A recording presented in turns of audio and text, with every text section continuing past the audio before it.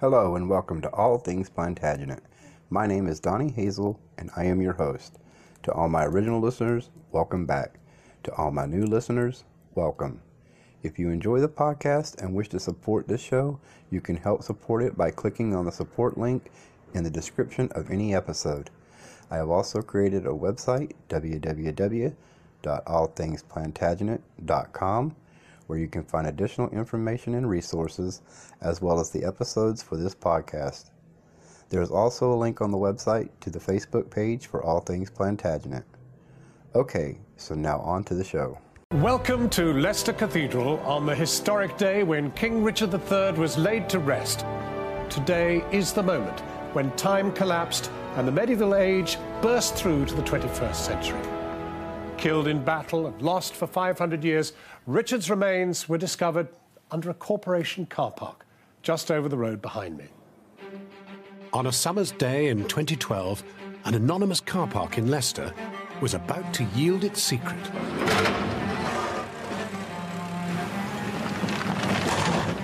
A team from the University of Leicester had been spurred on by the Herculean efforts of Philippa Langley and members of the Richard III Society. The archaeologists started digging under a parking space marked with the letter R. It seemed utterly bonkers. Chances of finding Richard was a million to one. Then, in the very first trench, a skeleton. There's a really abnormal curvature of it. Against the odds, the team began to believe they might have done it. The feeling of that point was really one of mounting disbelief. Now the hard work began, proving this was in fact Richard. There was one crucial test everyone was waiting for: DNA. Enter the king's closest known living relative, Michael Ibsen. If you look at the DNA of Michael and you look at the DNA from the skeletal remains, there's a match. Wow. The world's press descended. The individual exhumed at Greyfriars in September 2012 is indeed Richard III, the last Plantagenet King of England. Now, nearly 3 years later, the day dawned when Richard's remains would leave the University of Leicester, whose guardianship they had been under since they were exhumed, to begin their final journey. He travelled to the actual site where he died in battle, Fen Lane Farm. Our ex-Marine Arthur Williams was there exclusively for us. The dawn vigil to mark the moment King Richard III drew his last breath at this exact spot. This might just be a beautiful green part of our landscape now, but when you think about the brutal and bloody battle that was once fought here and picture it soaked red with blood, it's hard not to be moved. And we know that Richard fought his final battle here because they found a little badge like this. It's the Bosworth Boar. It was Richard's symbol, and it was worn only by his closest knights. This was the last stand of the Plantagenet dynasty.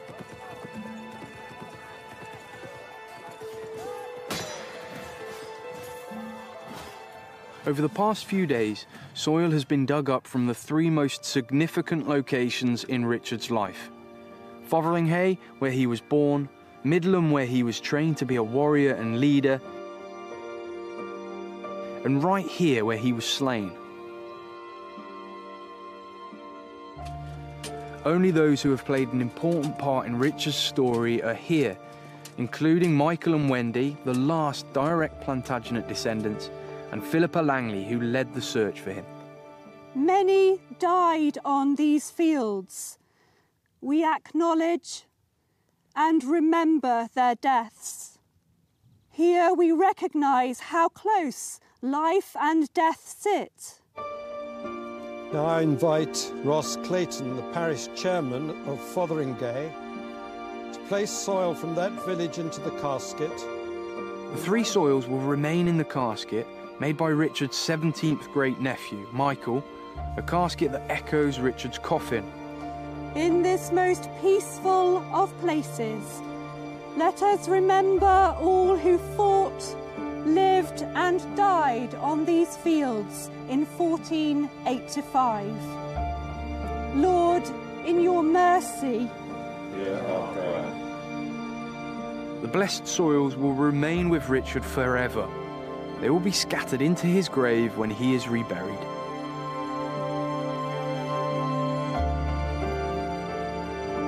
In contrast to the privacy of Fen Lane Farm, 2,000 people gathered at Bosworth Field to pay their respects to the fallen king. They were joined by His Royal Highness, the Duke of Gloucester, and by these men, part monk, part knight, mirroring perhaps the guard of honour when Richard reinterred his own father. Maybe that's an indication of what Richard might have wanted for himself.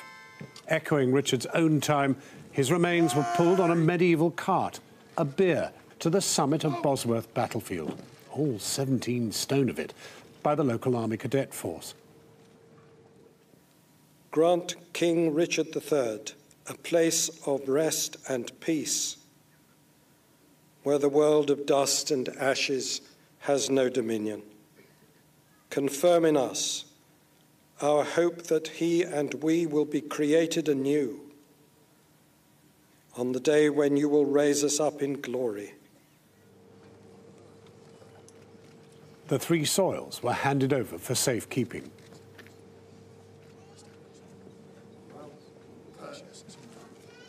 Let us pray for all those affected by the Battle of Bosworth and subsequent conflicts. For Richard, King of England, Lord have mercy.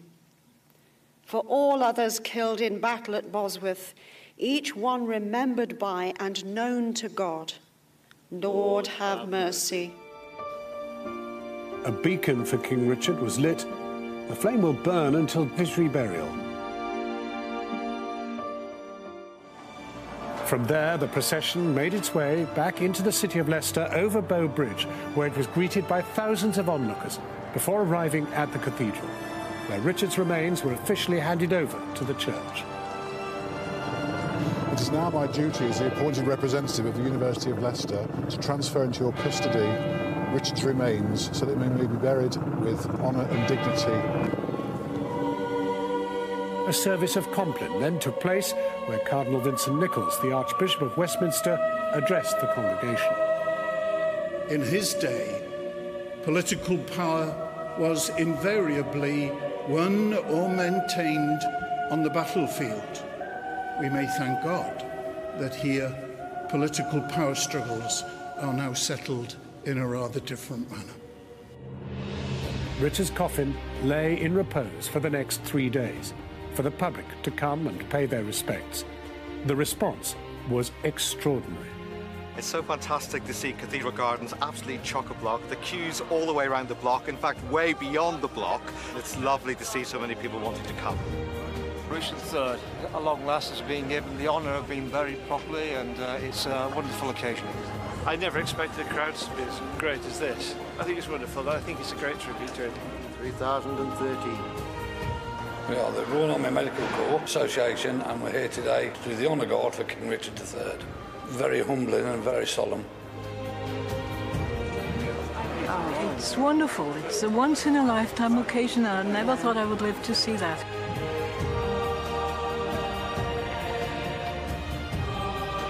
$4,984. Monday it was 6,000, just under, and Tuesday 9,000. So we're over 20,000.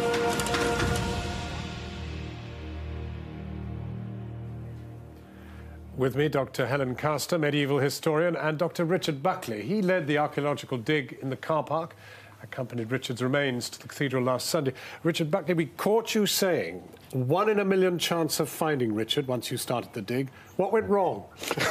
You're a scientist. Yes, I mean, we were only able to examine about 1% of the whole precinct, which is a tiny, tiny proportion. There was no trace of any of the friary buildings above ground. We didn't know where any of them were. And so we then did initially 2 trenches, and amazingly, those 2 trenches highlighted the position of the chapter house and the cloister walk. Plus, in the first 6 hours, 2 human leg bones came up, which ultimately then turned out to be Richard III's. Richard III, Helen, the most controversial monarch of all time. I mean, what do we make of him? Who is he? Well, Richard was a man whose life was shaped and scarred by war. The Civil War we know as the Wars of the Roses, which began when his father, the Duke of York, challenged the regime of the Lancastrian King Henry VI. Richard was only 8 when his father was defeated and beheaded, and he had to flee into exile. And then just 3 months later, his brother won a great victory to take the throne as Edward IV. So Richard became Duke of Gloucester, but then at 17, the wars began again, and he had to fight to help his brother keep the throne. 10 years after that, his brother died, leaving the crown to his young son, one of the boys we know as the Princes in the Tower, and it was then that Richard made the fateful decision to take the crown for himself. Thank you, Helen. Now, an incredible morning in the cathedral, and earlier I was fortunate enough to catch up with King Richard's descendants, where it all began, Fotheringay. The place of Richard's birth and the seat of the Plantagenet dynasty for almost 200 years. The family's castle is long gone, but the church remains, and it's here that Richard's mother, father and brother are buried. I'm meeting the only 2 direct female-line descendants of Richard III to have been found.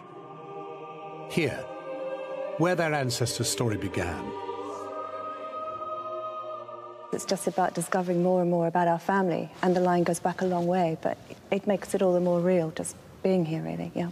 Well, do you feel a connection? Got shivers running up and down my spine, to be honest, yeah. Did you have any sort of clue before? No. Not at all. Nothing? Nothing at all. It was completely out of the blue. Do you count him as family now? Of course.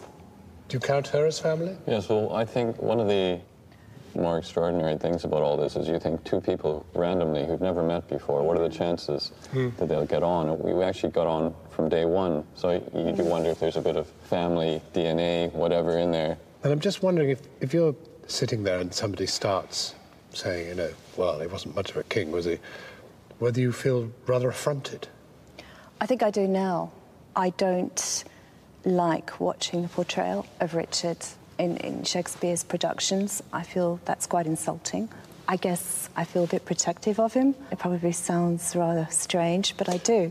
Thank you both very warmly. Thank you. I'm joined now by historian Dr. John Ashdown-Hill, whose painstaking research traced Michael, and Philippa Langley, who pulled off an impossible dream and found Richard. You drove this. You were the person who said, I've got to find him. You found him. So is your job done? Is that it at the end? I think it's a huge box ticked, but, you know, we'll remember... A huge box ticked. It is. Now, John, you're going to spend a moment at the graveside, and you'll have a moment's contemplation. What will be in your mind? Well, Richard had some prayers that he wanted said. He wrote down what he wanted said. Prayers for himself, but also for his wife and for his son. And so I want to say those prayers in Latin as he wrote them down. The Archbishop of Canterbury, who's going to be saying prayers as King Richard is lowered into his grave. Krishnan Guru Murthy is live with the Archbishop Krishnan. As a very modern Archbishop, how does it feel to be burying a medieval king? Entirely unexpected, I think. Slightly surreal. Most extraordinary experience. You've brought with you the most amazing book. Now, this is Richard's prayer book. Yes. This is a book of the hours that was probably made in the early 15th century before Richard, but which became his prayer book, and we think was found in his tent after the Battle of Bosworth and ended up in the Lambeth Palace Library. Absolutely extraordinary, the colour. The colour is extraordinary. You've got Gabriel speaking to the Blessed Virgin Mary, and it really is very beautiful. He will have used this book. The wealthy would have had a book like this for their daily prayers. You're holding what he held and prayed with. I am. What does that feel like? Slightly risky. I'm just very edgy about dropping it. Tell me a little bit about the service, because this service really picks up the theme of reburial. It's a very remarkable service that's been beautifully put together by the people here at Leicester at the cathedral. But it was also a service that Richard himself would have been quite familiar with. Lots of kings and aristocrats of his time were reburied some years after their initial burial. Like most medieval people, Richard worried about his afterlife. He was taught that when he died, his soul would pass through a stage called purgatory, where his sins would be cleansed before entering heaven. Hidden away in the British Library, Dr. Alexandra Buckle has been exploring Richard's concerns about purgatory. Here we've got a document actually proving some of the provision Richard III was making for after he died. There were ways of passing through purgatory speedily, especially if you had the cash. What you find with the super wealthy is they will pay for as many priests and as many masses as possible to quicken their soul's progress through purgatory. This page here actually shows Richard was asking for 100 priests to sing there in the worship of God, Our Lady, St. George and St. Ninian. So this is an example of Richard III ploughing as much money as possible into provision for his soul after he had died. While Richard left instructions for his soul, he didn't leave any for a reinterment service that would take place 500 years later. But by complete coincidence, 2 months before Richard's remains were discovered, Alexandra found a unique document that would provide some answers. I've been looking for several months for something detailing what a medieval reburial ceremony involved. I stumbled on this. It was in Latin. I knew it was going to take some decoding. It was an account of the reburial service of Richard's wife's grandfather. Richard may well have been there. I think I really realised the importance of it when I read about the discovery of Richard III in that famous car park. And it suddenly struck me that I had a blueprint, a key as to how to rebury a medieval king. Alexandra alerted Leicester Cathedral to her find and joined their group of scholars. You stress the significance of the roses.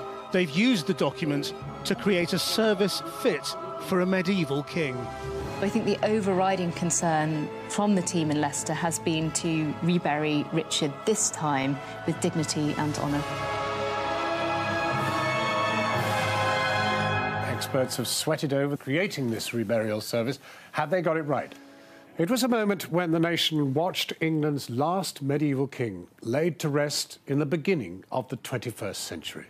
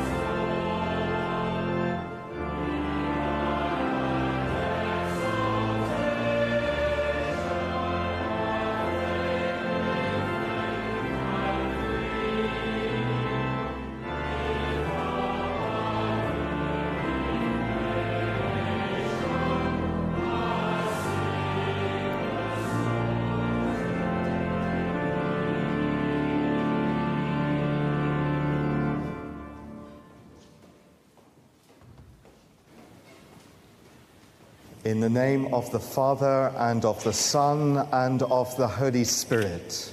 Amen. The Lord be with you. And also with you. So Joseph made the Israelites swear, saying, "When God comes to you, you shall carry up my bones from here." As Dean of Leicester, I welcome you in the name of Jesus Christ, the King of Kings, who for his people died and rose in the conquest of love. More than 500 years ago, King Richard III was buried by Franciscan friars a few yards from here.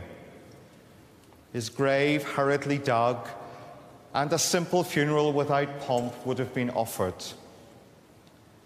Today we are committing his mortal remains to the consecrated ground of this cathedral. Let us pray. Our Father, who art in heaven, hallowed be thy name. Thy kingdom come, thy will be done, on earth as it is in heaven. Give us this day our daily bread, and forgive us our trespasses, as we forgive those who trespass against us. And lead us not into temptation, but deliver us from evil. For thine is the kingdom, the power, and the glory, forever and ever. Amen.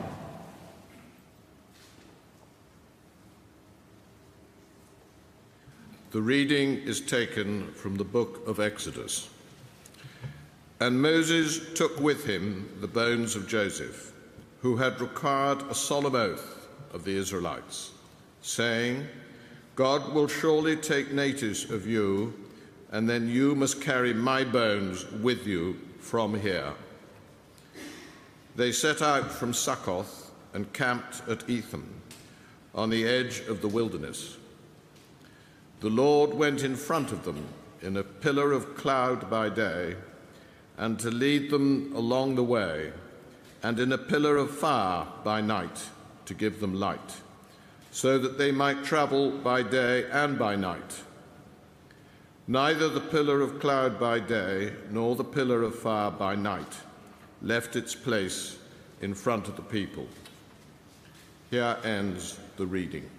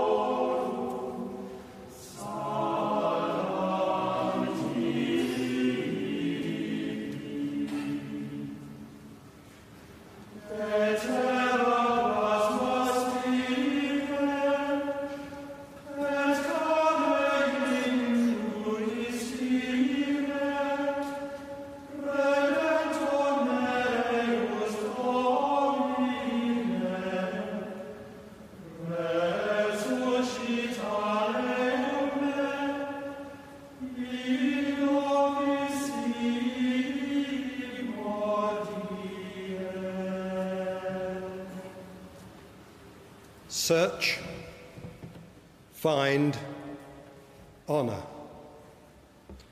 The triple mandate given to the Looking for Richard project 4 years ago has broken open not just a car park, but a nation's story.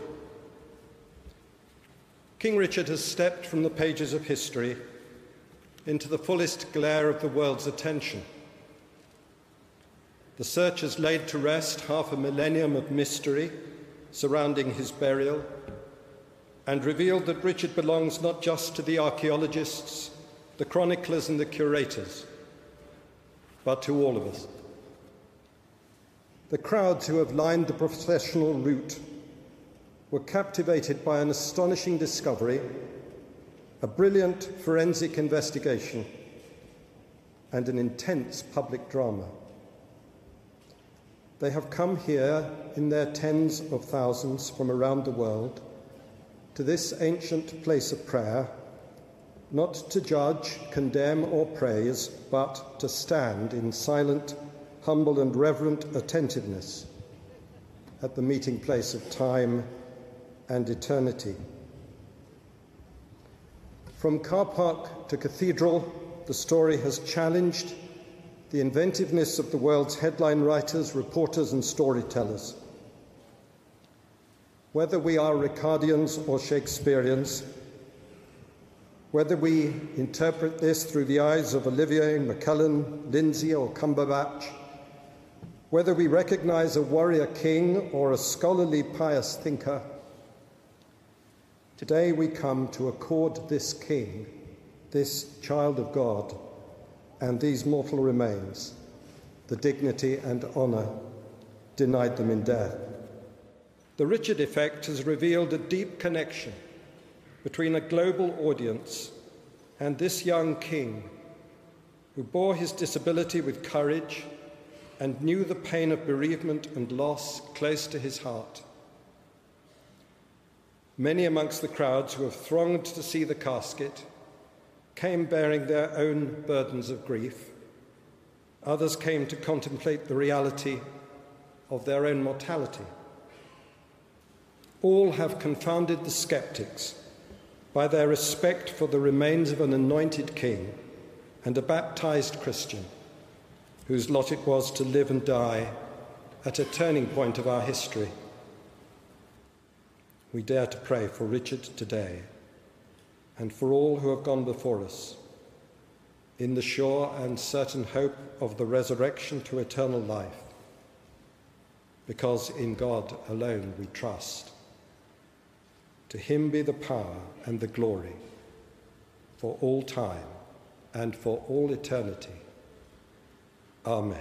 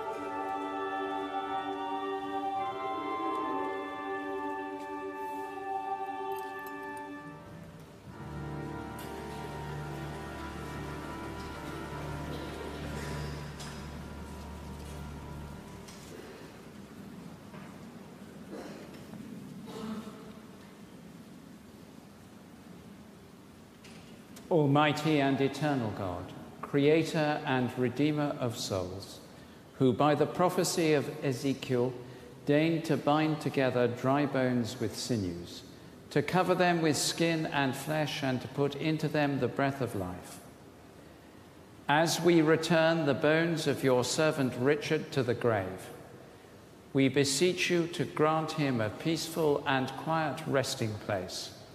Through Jesus Christ our Lord, who is alive and reigns with you in the unity of the Holy Spirit, one God, forever and ever. Amen.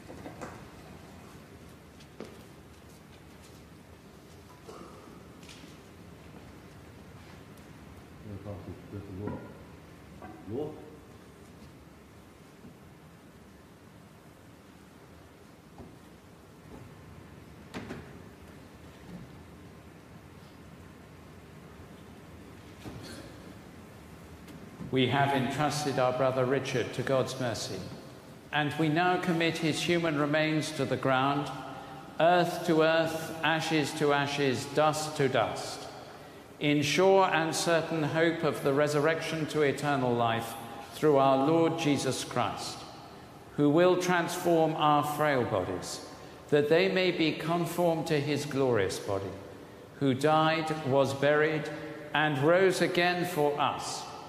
To him be glory forever and ever. Amen.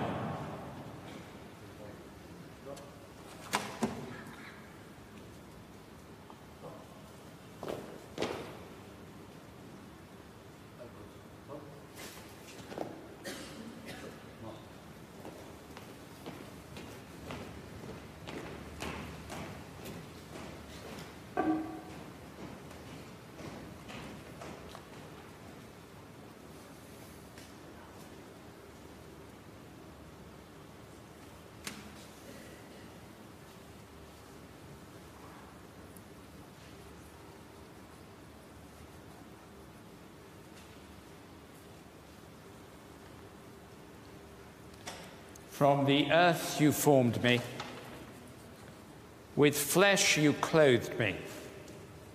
Lord, my Redeemer, raise me up at the last day.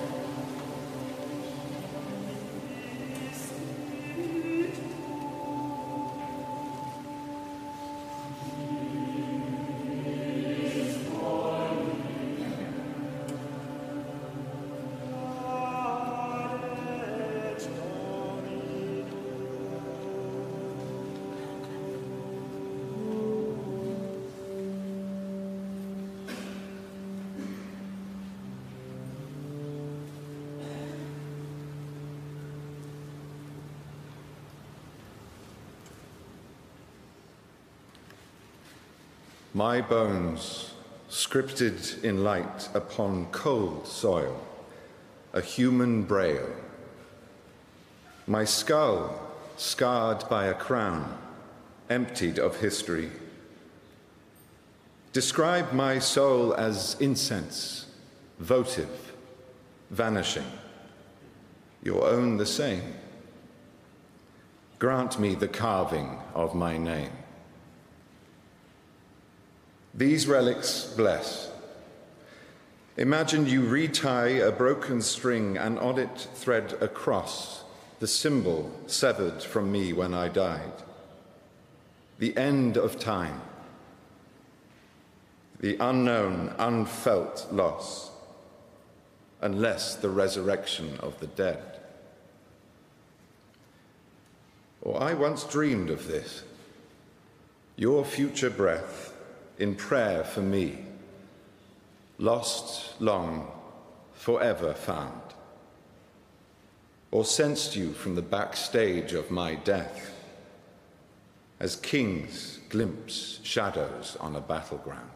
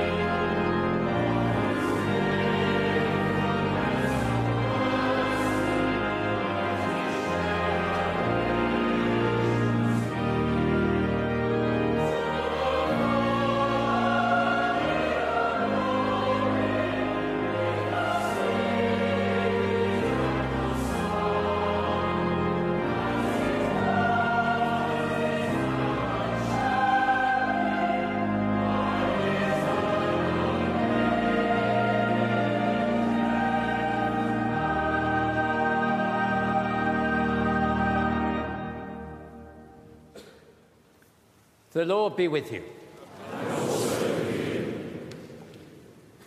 God grant to the living grace, to the departed rest, to the Church, the Queen, the Commonwealth, and to all humanity, peace and concord, and to us and all his servants, life everlasting, and the blessing of God Almighty, the Father, the Son, and the Holy Spirit be among you and remain with you always. Amen. Let us bless the Lord. Thanks be to God.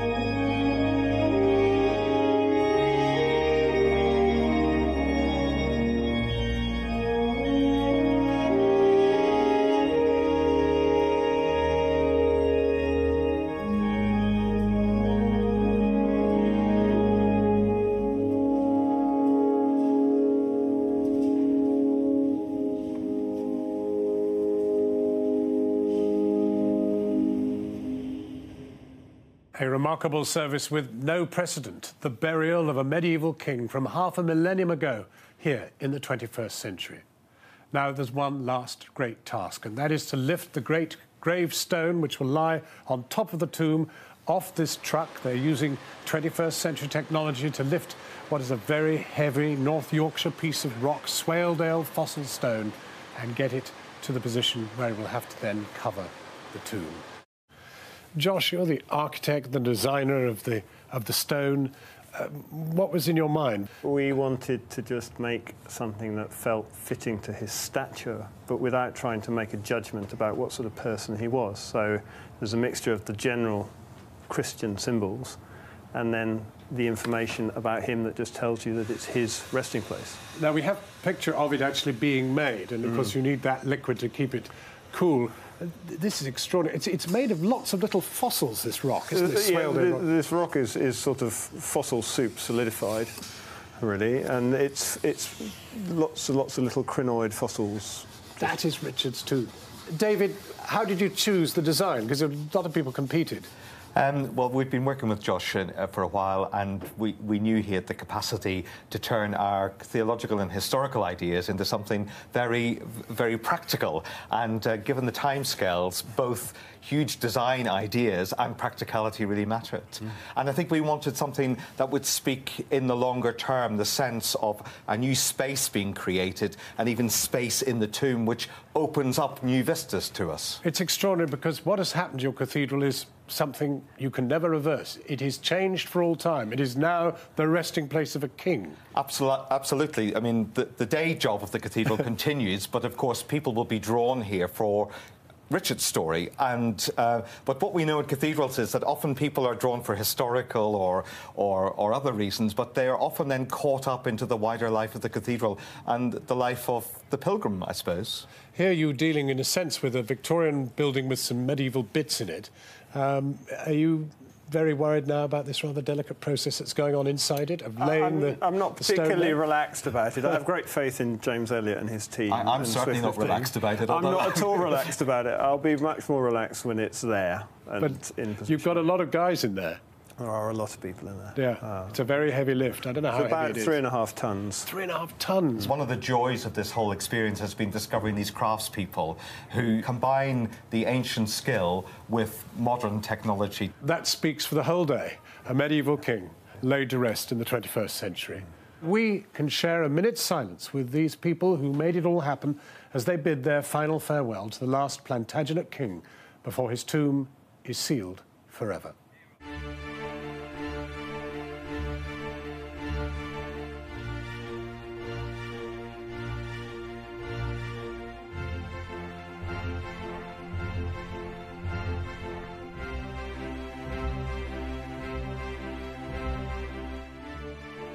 Philippa Langley, the woman who relentlessly led the search for Richard. John Ashdown Hill, who traced back the family tree. Michael Ibsen and Wendy Deldig, the descendants of the medieval king. And Dean David Monteith, in whose cathedral King Richard III will now lie. We now begin a minute's silence.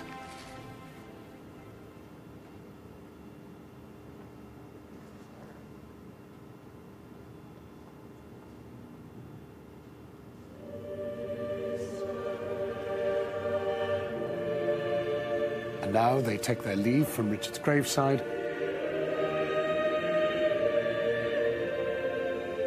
the quiet surroundings of Leicester Cathedral. Good night.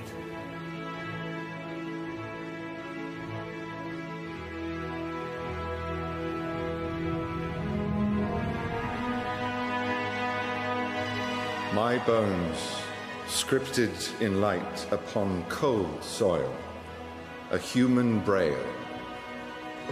My skull, scarred by a crown, emptied of history.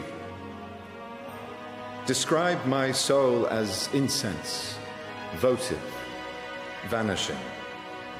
Your own the same. Grant me the carving of my name.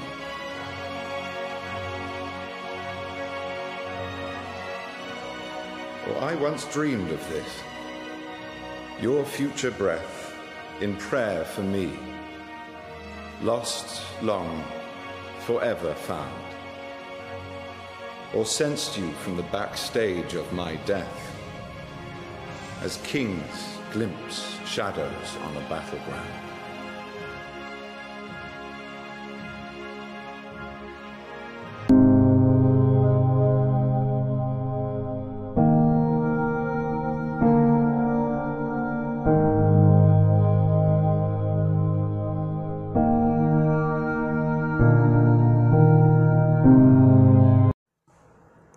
Thank you for listening to this episode of All Things Plantagenet. Remember, we also have a website, www.allthingsplantagenet.com, where you can find additional information and resources, as well as the other episodes. Thank you for listening, and have a great day.